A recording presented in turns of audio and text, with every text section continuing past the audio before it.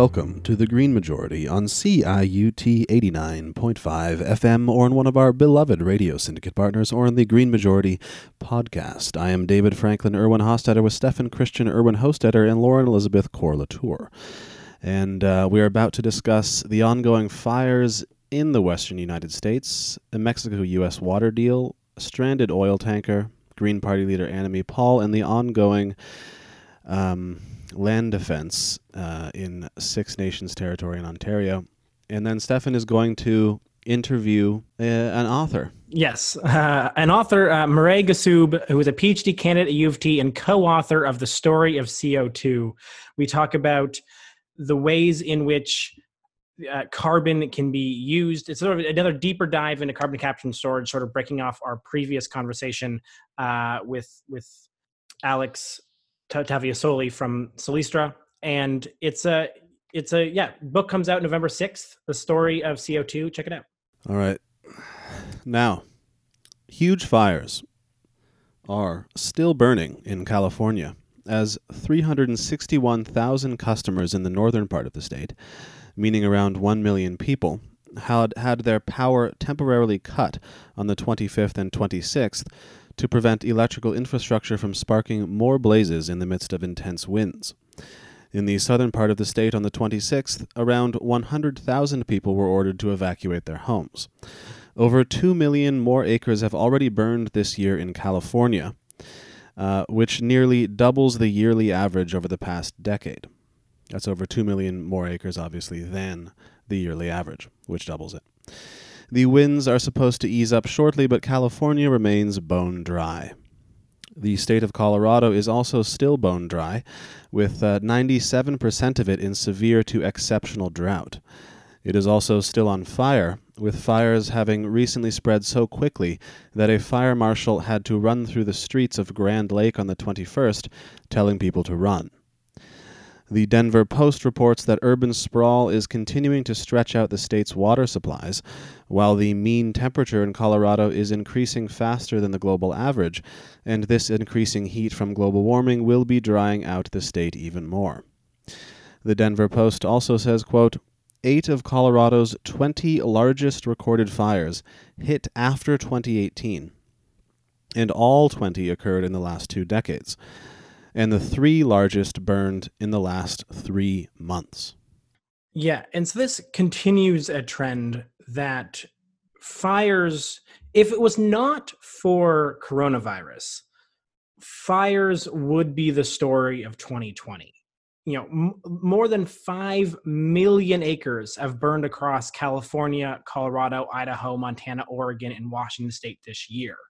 And 4.1 million of those is in California alone. You know, this has destroyed over 10,000 homes and in other structures and already killed over 30 people. And, you know, these are just the ones that happened in Western United States. This ignores, of course, the absolutely devastating fires that killed over 1 billion people in Australia at the beginning of this year, and the ones that have ravaged almost everywhere else. You look almost anywhere else where there are normal fires, when there is a bit of a fire season, quote unquote, the fire season of this year has been devastating globally. And the only way to understand this is that it's a part of climate change. And, you know, the one story we're not actually getting to this week, in part because there's just so much news and it's hard to keep up with everything, is that right now, as we speak, when we're recording this on Wednesday, Hurricane Zeta, which, if you guys are wondering, is that we've now moved into Greek letters for hurricanes. You go through the entire alphabet and you get into Greek letters for hurricanes. So we're now at Zeta in the Greek alphabet, is making landfall basically on Wednesday as we speak right now. And it has max winds of 110 miles per hour. And if it makes landfall at its current intensity, it will be the strongest hurricane to make landfall in the continental United States this late in the calendar year since the Halloween hurricane of 1899 in South Carolina. And so this is what people mean by the level of intensity of these storms forever increasing, right? We're simultaneously this year experiencing hopefully, knock on all of the wood, a once in a lifetime event of a global pandemic that, as people say, human activity will likely increase. So we, may see another one, but is still a significant impact. And we have not seen one like this since probably 1918.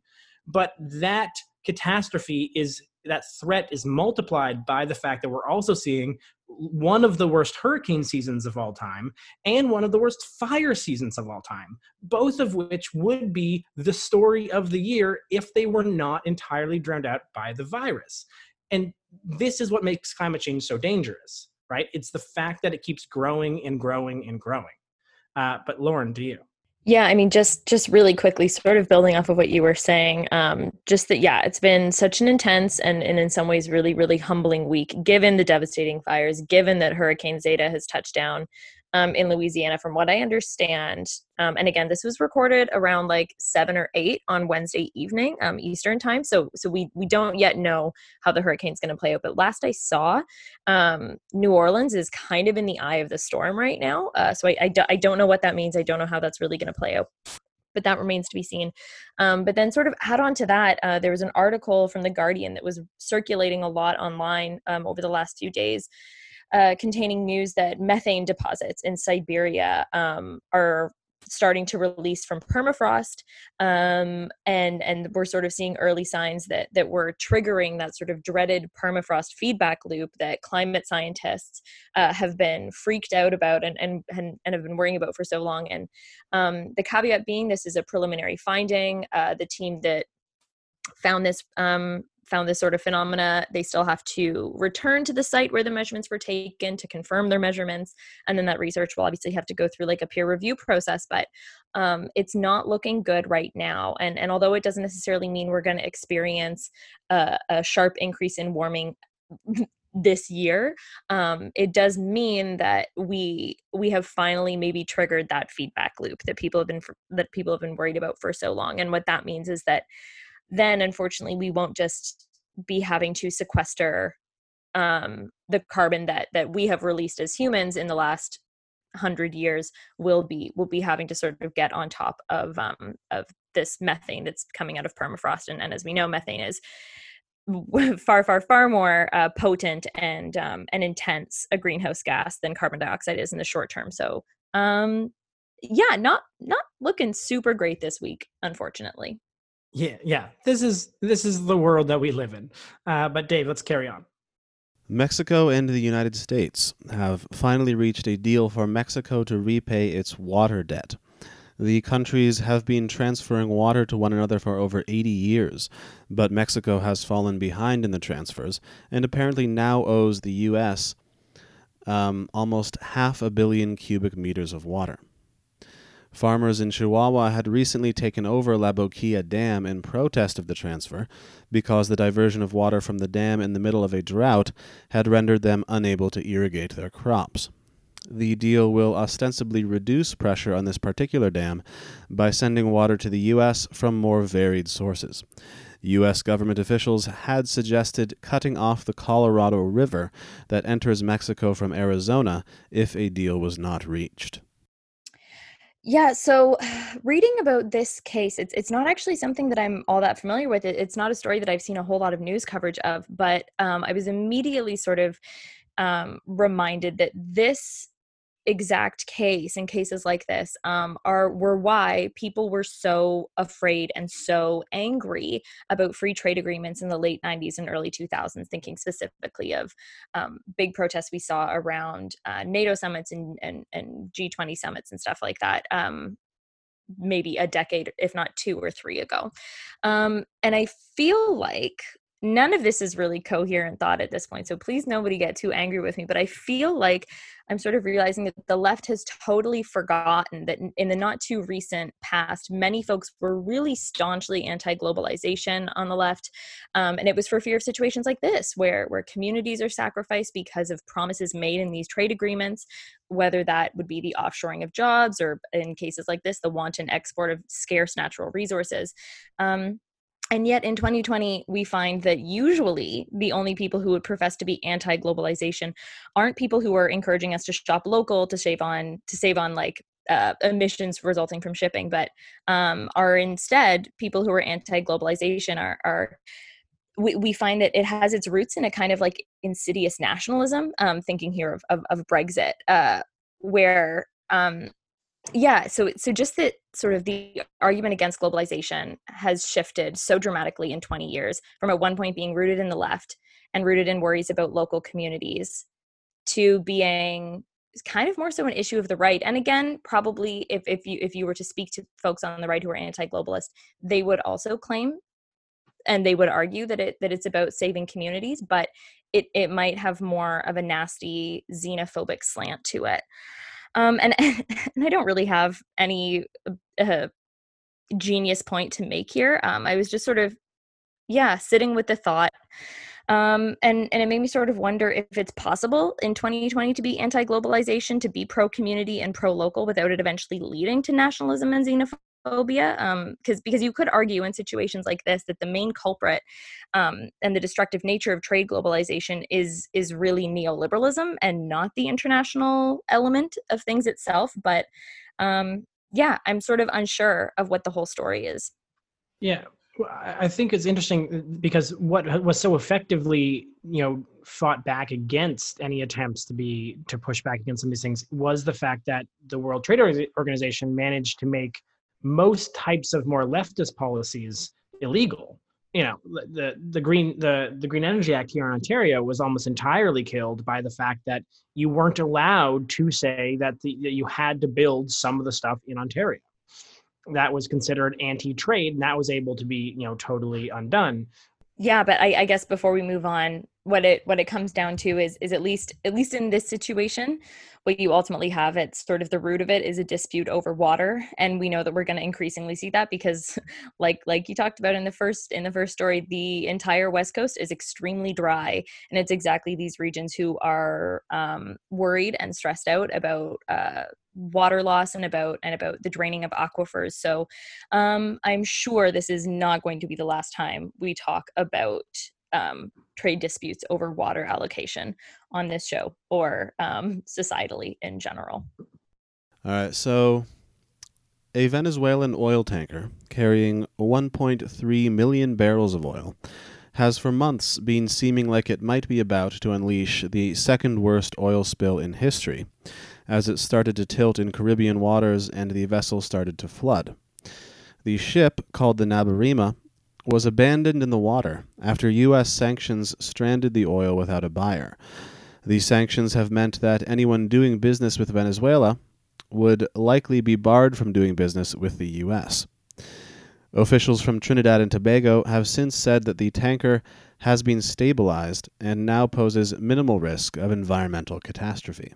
I like how this is the good news story because the sentence "minimal risk for environmental catastrophe" is the best news we have this week. But I think there's a couple points here. One is just the knockdown effects of these sanctions that exist across many different people, across many different areas. Like, I think people don't really understand the concept that a sanction could leave a tanker just completely stranded in the middle of the ocean. Although I will also remind everyone that earlier this year we had a story about how the fact that there were many tankers stranded across this world because the price of oil had made it so cheap that they couldn't sell them anywhere and couldn't place them anywhere. And so this is not an issue that is, specific to sanctions. It's an issue specific to having oil sitting around in ships for this long.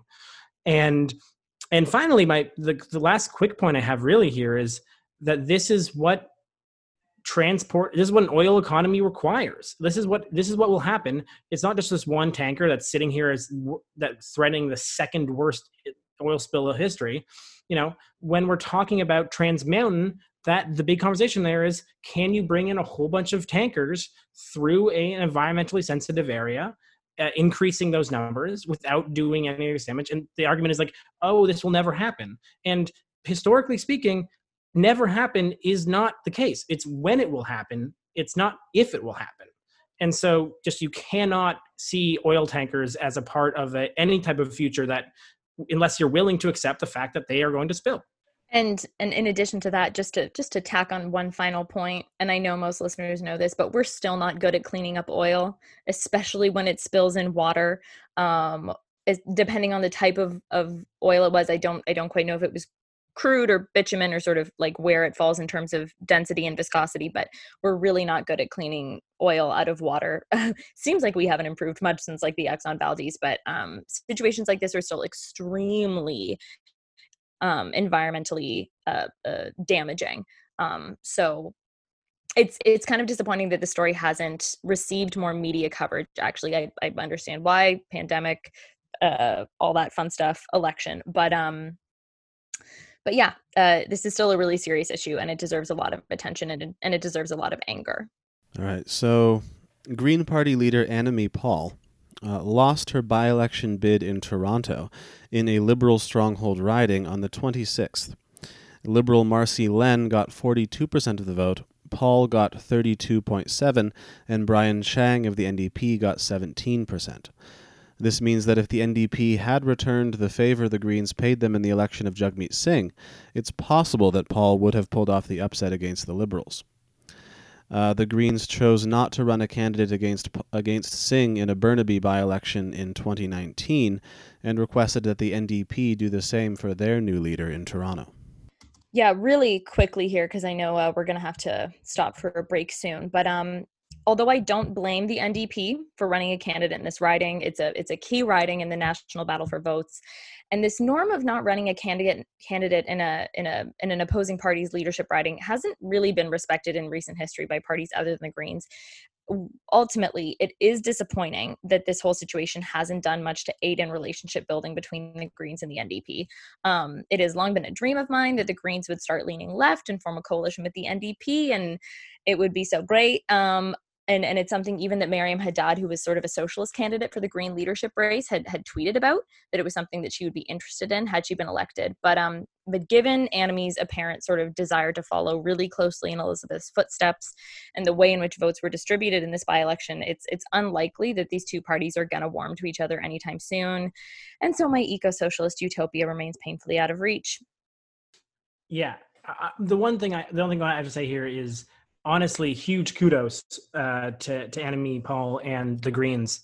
Did significantly better in this riding than I imagined they would. I sort of thought this would be a Liberal wash, and the fact that they ran so well is a signal to the strength. But yeah, I think the other takeaway is, please, if we can have any people work together, get electoral reform, then you can stop working together. That's fine. Just get us electoral reform so we can actually have some sensible elections in this country. That would be wonderful. And finally, for over 100 days, Haudenosaunee land defenders from 6 nations of the Grand River Territory have been occupying a piece of land near Caledonia, Ontario, to prevent it from being stolen by our genocidal urban sprawl. The relevant Canadian governments and courts have been bent on seeing the land developed into housing by Ballantrae and Losani homes, which is why police have fired rubber bullets and used tasers, and why the land defenders have been handed a permanent injunction ordering them to leave. Rubber bullets have even been shot at people occupying an area not covered by the injunction. The land was called Mackenzie Meadows until the land defenders arrived and renamed it 1492 Landback Lane, in order to try to start putting an end to the genocidal encroachment on their rightful territory around Grand River that has been going on for the past 2 centuries. The OPP, that is, the Ontario Provincial Police, released a 1-minute video on October 25th of 2 land defenders becoming aggressive.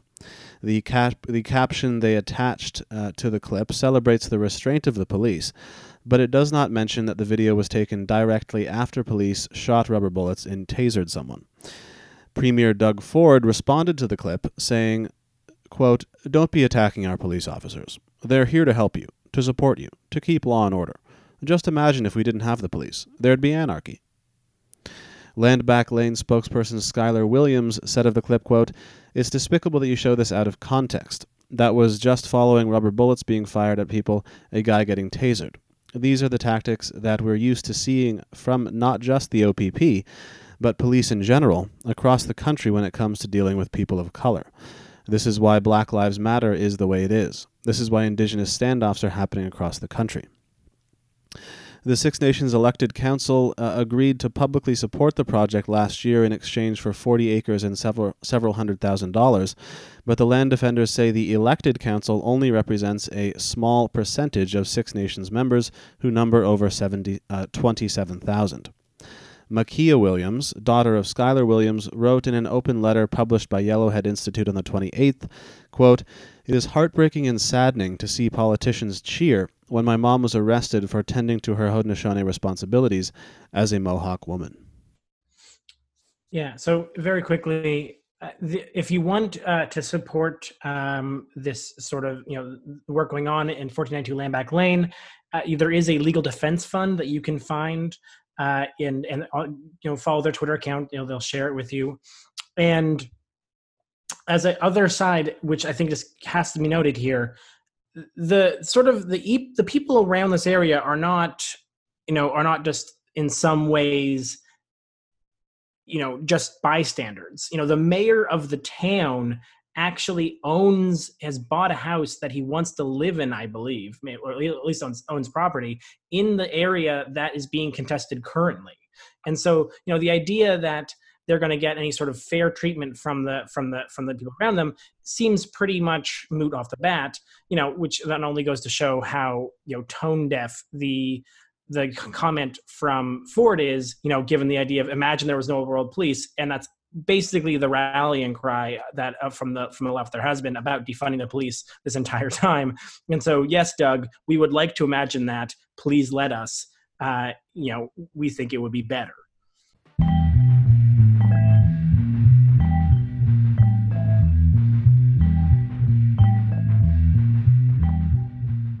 We are here with a special interview with Mireille Gassoub, a PhD candidate at U of T and a co-author of The Story of CO2. Thanks so much for joining us. Thanks so much for having me. And so, listeners to the show may know that we care about CO2 on this show, and really think everyone should. But I'm curious, sort of, how did you come to write this book? Yeah, it's a fair question. I just want to say that, first of all, I'm speaking today from Tekaronto, so the traditional land of the Huron-Wendat, the Seneca, and more recently, the Mississaugas of the Credit River. So I think like many folks of my generation, many millennials, we grew up possibly watching Al Gore's An Inconvenient Truth, being a little bit terrified, wanting to do something, wanting to get involved. And I studied engineering as an undergrad student. And I later decided to pursue a PhD with Professor Jeffrey Ozen, who is a co-author of this book. And I was drawn to his research because he was doing this really cool thing, sounded really cool to me at the time, and it still does, called carbon dioxide utilization. So the group is doing research into how to transform carbon dioxide into valuable products, and to provide a means of not only mitigating emissions, but actually producing something of value as well. So I was completely enchanted by this idea and ended up doing a 4-year PhD in chemistry. So my research specifically is a little bit more on the material science end of things. So I study catalyst materials specifically that can enable the conversion of carbon dioxide to methanol. I think it was towards the end of my first year, Jeff approached me with the idea of writing a book. And I thought he was kind of crazy. But a few years later, and here we are, and it was a very interesting journey. I learned a tremendous amount, and I should add that we're really coming at a lot of this as scientists and especially as chemists. So hopefully we can offer a bit of a unique perspective on carbon-based technologies and on climate mitigation strategies more generally. Amazing. Yeah, and so that is, of course, sort of why we brought you on the show, because we on the show are not scientists and definitely do not have the level of sort of understanding of these technical pieces. And, even from talking previously a couple weeks ago with Alex Tavasoli, we were sort of discussing the difference between pulling carbon out of the air, which, with those giant sort of fans that you often see in photos, and which, if I understand your writing correctly, is referred to direct air capture, and then something like attaching something to the end of CO2 intensive process, or point of source capture, which I imagine is a little bit more what would be required for the type of sort of transformations you're talking about. But I think to sort of start the conversation out, it's useful to give a background of what both of these two types, so direct air capture and point of source capture, sort of mean and what they look like. For sure. Yeah, it's there's a lot of terminology in this world, so it's helpful to have a specific idea of what we mean. So when we talk about carbon capture, as you said, it typically takes two forms. So there is what we call direct air capture. So that is literally sucking carbon dioxide out of the air. And it's as cool as it sounds. It actually works. There are two companies that currently do this. One is actually based here in Canada, Carbon Engineering. So that's direct air capture. Now, the other option is capture from industrial waste. So I liken that more to filtering carbon dioxide out of a waste stream. So typically when you're doing this, it's called point source capture. You are capturing from higher concentrations, sources of higher concentration CO2. And thermodynamics tells us that it's a lot easier to capture from a high concentration source than from a low concentration source. So it's no surprise that actually worldwide 90% of the capture infrastructure is from point sources, not from direct air capture. So direct air capture is technologically and economically a lot more challenging. But point source capture has its merits too. So currently there are 20 large-scale capture projects worldwide, and most of these are integrated with industrial operations. And I think they capture on the order of 40 million tons of CO2 per year. So this is significant levels of carbon removal. And what this looks like is typically these capture systems are integrated with industrial plants. So these can be power plants, but also, steel manufacturing plants. It can be captured from the flue stream of cement production plants. So really, this is a way to help big industry decarbonize. So yeah, that's specifically through point source capture. Cool.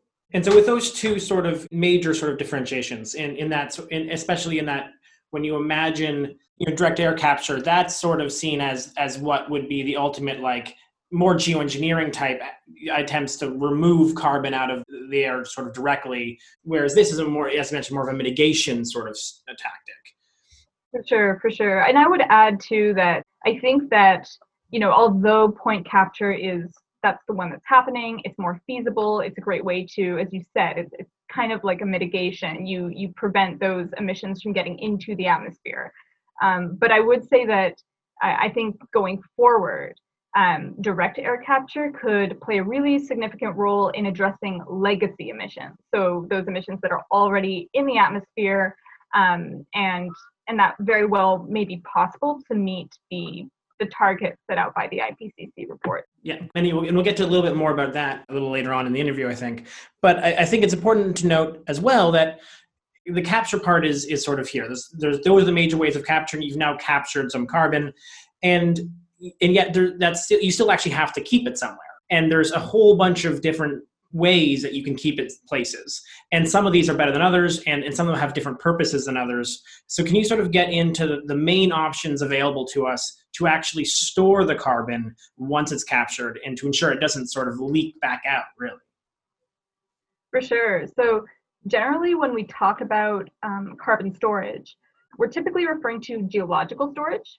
So that involves storing carbon dioxide underground. So not all rock can securely store carbon dioxide, and storage locations need to be carefully selected by geologists and geological engineers. So basically it involves injecting carbon dioxide into some porous rock that is sealed essentially by a layer of impermeable rock. And the impermeable rock essentially acts as a seal to contain the carbon dioxide to prevent it from leaking. And this is, in my view, something that just doesn't get enough attention, because worldwide, there is tremendous capacity to store carbon dioxide underground.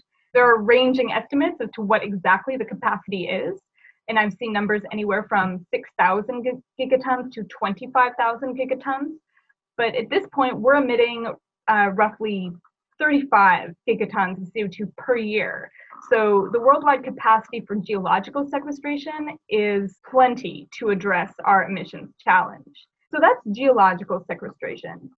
There are other ways, though, of storing carbon. So one is through biochar. So that's a charcoal-like substance. It actually involves burning biomass. So you essentially burn biomass in the absence of oxygen, and it creates this really stable carbon-rich solid residue. And its carbon-rich composition actually makes it a really effective soil enhancer. And it was previously used actually by pre-Columbian people of the Amazon, and they used it for centuries to enrich and make productive what was otherwise very sterile land. So biochar is very stable in the long term, so that's also a very effective, more natural, I guess, form of carbon sequestration. But of course, challenges with these forms of storage, with geological storage specifically, is that it's really, and I should add too, there's some skepticism, I believe, around geological storage and concern with issues around leakage and such. But if one goes to the scientific literature, study after study demonstrate that these projects, if carefully monitored and properly managed, can offer a really safe means of sequestering and storing carbon in the long term. And in some cases, the carbon that's stored can even mineralize. Over time, it will actually chemically interact with the rock and mineralize, so then it's no longer in a gas form anyway. The point being, though, these projects don't offer, they're not really seen as economically interesting, of course, because you're storing the carbon, you're not creating a product. So in our current economic, in the mainstream view, this is not of value. Arguably it should be if we're putting carbon away. But so an alternative to storage, and this is really getting to the heart of the book, is the idea of converting carbon dioxide into products, specifically into chemicals and minerals. And one major benefit of this is if we can transform carbon dioxide into value-added products, potentially down the road, this could create a market for carbon capture and eventually just incentivize carbon capture and storage projects. So our book actually starts off with this concept of a chemical tree. So the idea is that we can think of our manufacturing economy as a tree. Stay with me here in this analogy. But the idea is at the roots of this tree, we have our natural resources, our water, our minerals, and fossil fuel is currently a major component of that. And so these are the most basic building blocks available to us. And they can be combined to create a larger set of materials and chemicals. And then from these, we can manufacture an even larger, more complex set, and so on and so forth, to eventually form all those sophisticated consumer products that we know. So I'm talking everything from electronics to pharmaceuticals, fertilizer. And if we see it as a tree, we can see how it's actually quite impressive. As many as 100,000 products actually derive from just a dozen or so basic chemicals. So the idea we have here is, well, can we replace petrochemicals, which are currently at the base of this tree, carbon dioxide, to make those really key basic chemicals? So we're talking methanol, synthesis gas, some polymers, cement, carbon nanotubes. And so there's a lot of ongoing scientific research into how we can get these processes to industrial levels, and some of them already are commercialized. But the book touches on a lot of the science and some of the stories around this newish industry of carbon utilization. Cool. And so you've sort of touched on this a little bit, and I think it's a question I feel required to ask, especially in a world where, as you sort of hinted at, we're constantly sort of bombarded with the idea that technology is going to save us, that there is going to be, that we don't have to worry even about sort of the ecological processes because we're going to innovate our way out of this. And obviously this kind of technology would be a part of that innovation that's going to save us. And so I'm curious, somebody who's like looked into this as significantly as you have, what is the best argument as to why this won't happen? So what challenges are still in the way to be solved? And then what's the strongest argument you can make as to why this will not save us? Fair question. So right off the bat, we can do these things, but it's not easy, even technologically, to get it done. It might be feasible, but it's not easy. So one reason, well, in my view, the biggest challenge to making this a reality is the amount of renewable energy that's going to be required to power these processes.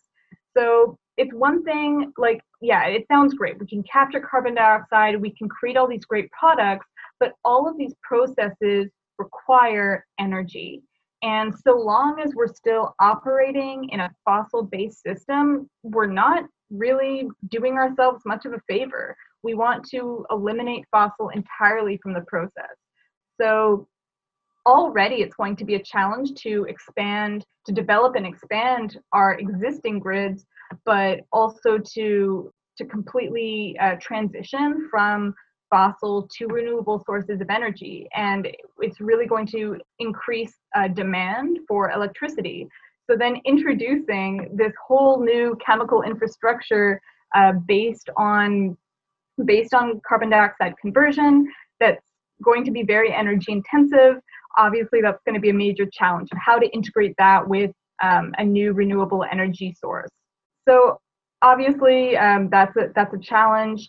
Another challenge is that many of these processes, specifically the carbon dioxide conversion processes where we're forming a hydrocarbon product, so say like a fuel or something, many of them not only require carbon dioxide, but they also require hydrogen. If you're going to make a hydrocarbon, you need both carbon and hydrogen. So the book also touches on this challenge of procuring renewable hydrogen. So it can be obtained, for example, through water electrolysis. But if we're starting to use water to produce hydrogen, you encounter all these challenges in terms of access to clean water. Water access is already a major issue worldwide, and that's only going to worsen as the effects of climate change continue to kick in. So water desalination technologies are likely going to have to be a component of this solution if it's going to be truly sustainable and equitable. So actually one of the chapters of our book, it's called Power to the CO2, is completely dedicated to talking about these auxiliary processes and technology that are going to be involved to actually make carbon utilization happen. And then another reason to be skeptical, of course, we can always come up with reasons to be pessimistic and skeptical, is that, just actually making the technology commercially available, bringing it to scale, making it standard is going to take a huge amount of policy. And policy in favor of carbon capture, storage, and utilization can take various forms. Of course, media tends to place a lot of focus on carbon pricing mechanisms and cap and trade, carbon taxes. And these things are important, but that's not the only thing that's required. We're going to need a mix of really ambitious policy, but a lot of regulation as well. Which are going to be needed. So, and also policies just to promote, well, not only to promote, but just to initiate the development of companies and of markets for CO2 products. We're going to need tax incentives, mandates, product labeling, possibly government-supported certification and testing. It'd be really cool to go to the store and be able to see, is this truly a carbon neutral product? Was this made from carbon dioxide? Those are all things we can begin to imagine in a future where this industry actually exists at scale. And, policy is also going to have to reflect that an industry like this that is going to require so much infrastructure is going to face longer timelines, right? These aren't just software startups that can, get a product to market in a few months. So we need policy to reflect the timescale required. Fair, so yeah. Plenty to be pessimistic about. Right, yes, and plenty of time. That's actually a very interesting point in regards to just the fact that these are physical things. There's inherently a timeline on how long it takes to even build the stuff and build the infrastructure required to be able to do the work at all.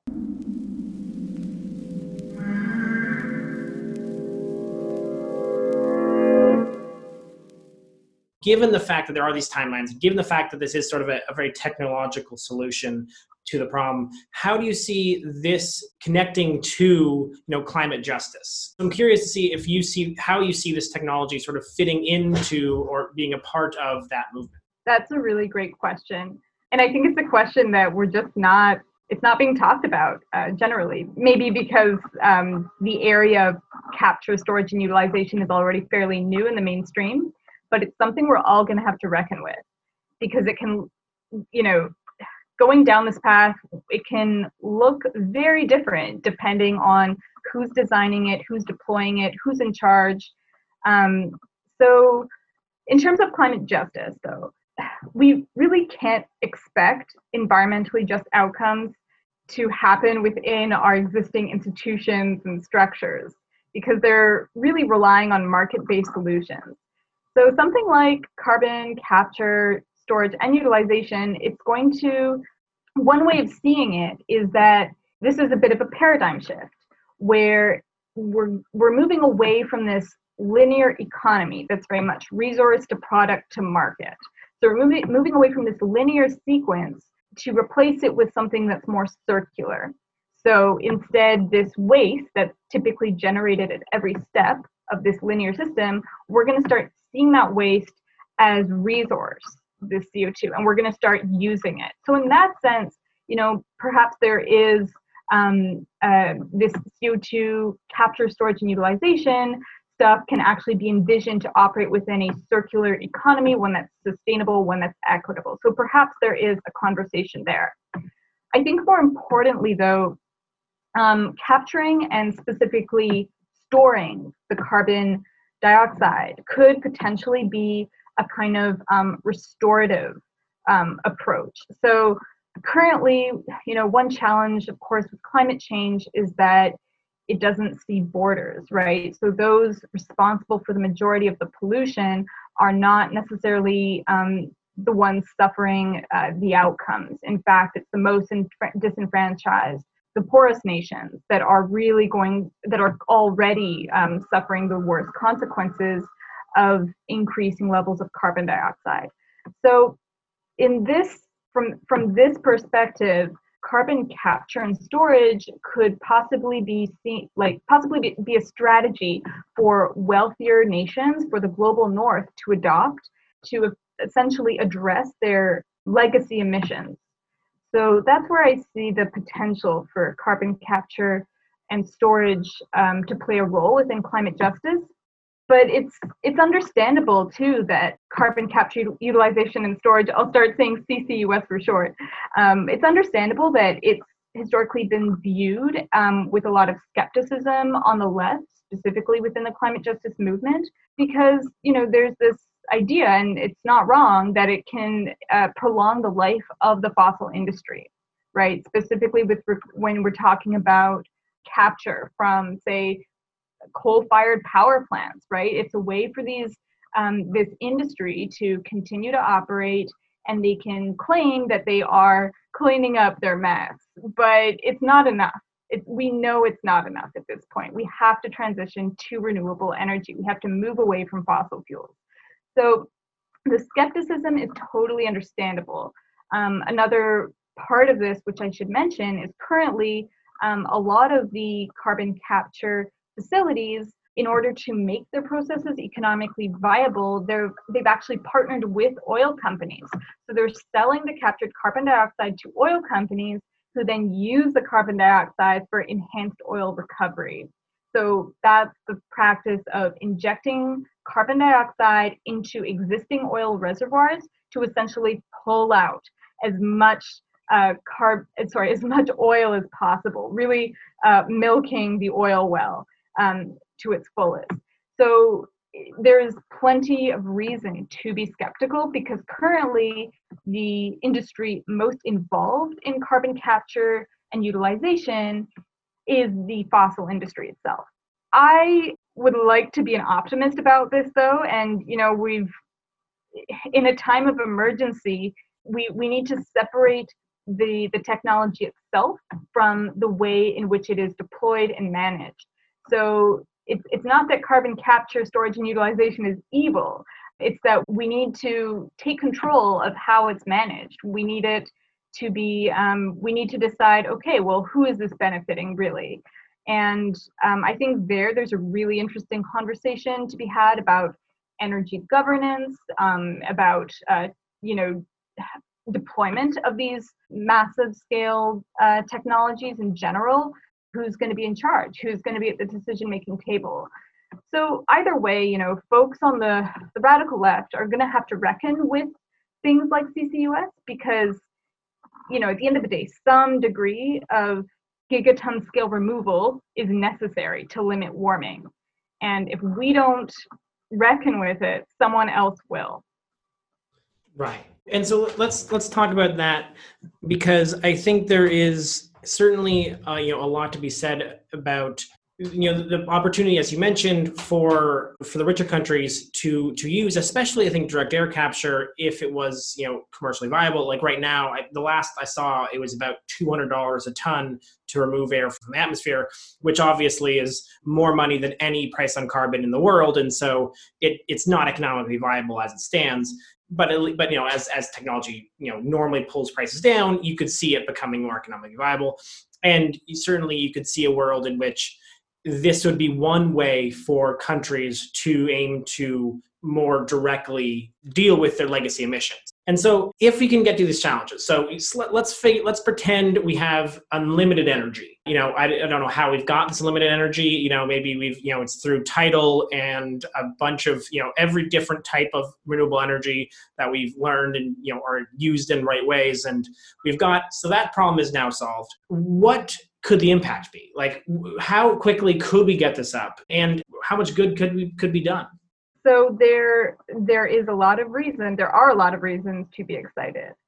So I think I've probably made pretty clear, as to what the impact of geological sequestration could be, knowing the worldwide capacity far exceeds our current gigaton scale problem, that I think it's something we should all be excited for and advocating for.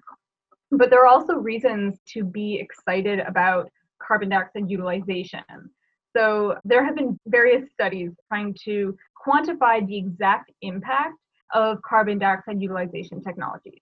And these numbers range quite a bit, but conservatively speaking, the idea is that if significant effort were put towards making some portion of chemicals, minerals, polymers, cements, and some fuels from carbon dioxide, this could potentially reduce emissions by 13% by 2030.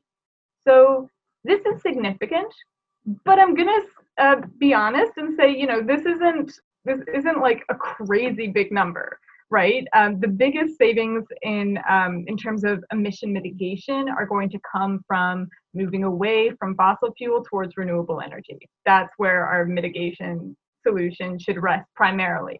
So although this isn't significant, right, it's not that impressive, let's say. However, where we should be optimistic is that carbon utilization really has the potential to address those hard to decarbonize sectors. So we're talking like cement, steel making, these really big industries where we just don't really have a great solution.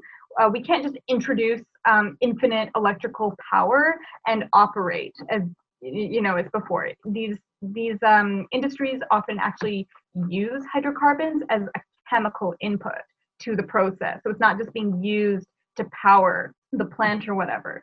So that's where we should be excited, because carbon dioxide can really provide an alternative for petrochemical resources in chemical manufacturing supply chains. And yeah, I guess the last thing I should mention is, although some folks might be thinking like, okay, that's great, but like, shouldn't the main thing be capture and storage? Let's just get this stuff into the ground. One way in which carbon utilization also plays a role is that it can help to create a market for carbon capture and storage, right? So if there's a financial interest, if there are value-added products to be made, this might incentivize the development of the infrastructure to actually capture and store carbon dioxide at scale. So yeah, there are a few reasons to be optimistic. Well, that's obviously good news for all of us. So I guess I have sort of a two-pointed final question. The first is, if there was sort of one thing you would want people to understand about this technology, that you think people don't understand or often misunderstand, what would it be? And the second part of the question is, how can people find this book when they want it? Yeah, for sure. So if I want to leave people with something, I guess it would be, to avoid binary thinking, in that it can be really easy to frame this as, oh, some people want to capture and store the carbon, but instead we need to be mitigating. But it's really not either or. It's a yes and situation. So I really see it as large-scale deployment of carbon dioxide capture, storage, and utilization needs to be thought of as complementary and ultimately integrated with hydrogen production, the expansion of renewable energy resources, the development of energy storage technologies, water desalination. These all have to work together, if we are to achieve a truly sustainable and emissions-free economy. So that's the thought that I would leave people with. And yeah, with regards to the book, so it comes out on November 6th, and I would encourage folks to order it through their local bookstore. And if you're living in the US, you can place orders with indiebound.org or bookshop.org. And for those living in Canada, Don Gorman, who's a Victoria-based publisher of Rocky Mountain Books, he actually created a Google map last spring that shows all the independent booksellers operating online and offering delivery or curbside pickup. So I'd really encourage you to check out his resource if you are unfamiliar with your local bookstore. Amazing. Well, thank you so much. We will share the information on our social media channels when it does come out. And the other information you just shared will be shared in our show post, which will be up on the website. And well, thank you so much, Mireille Gussaub, a PhD candidate from U of T and co-author of The Story of CU2. Thank you so much for being here.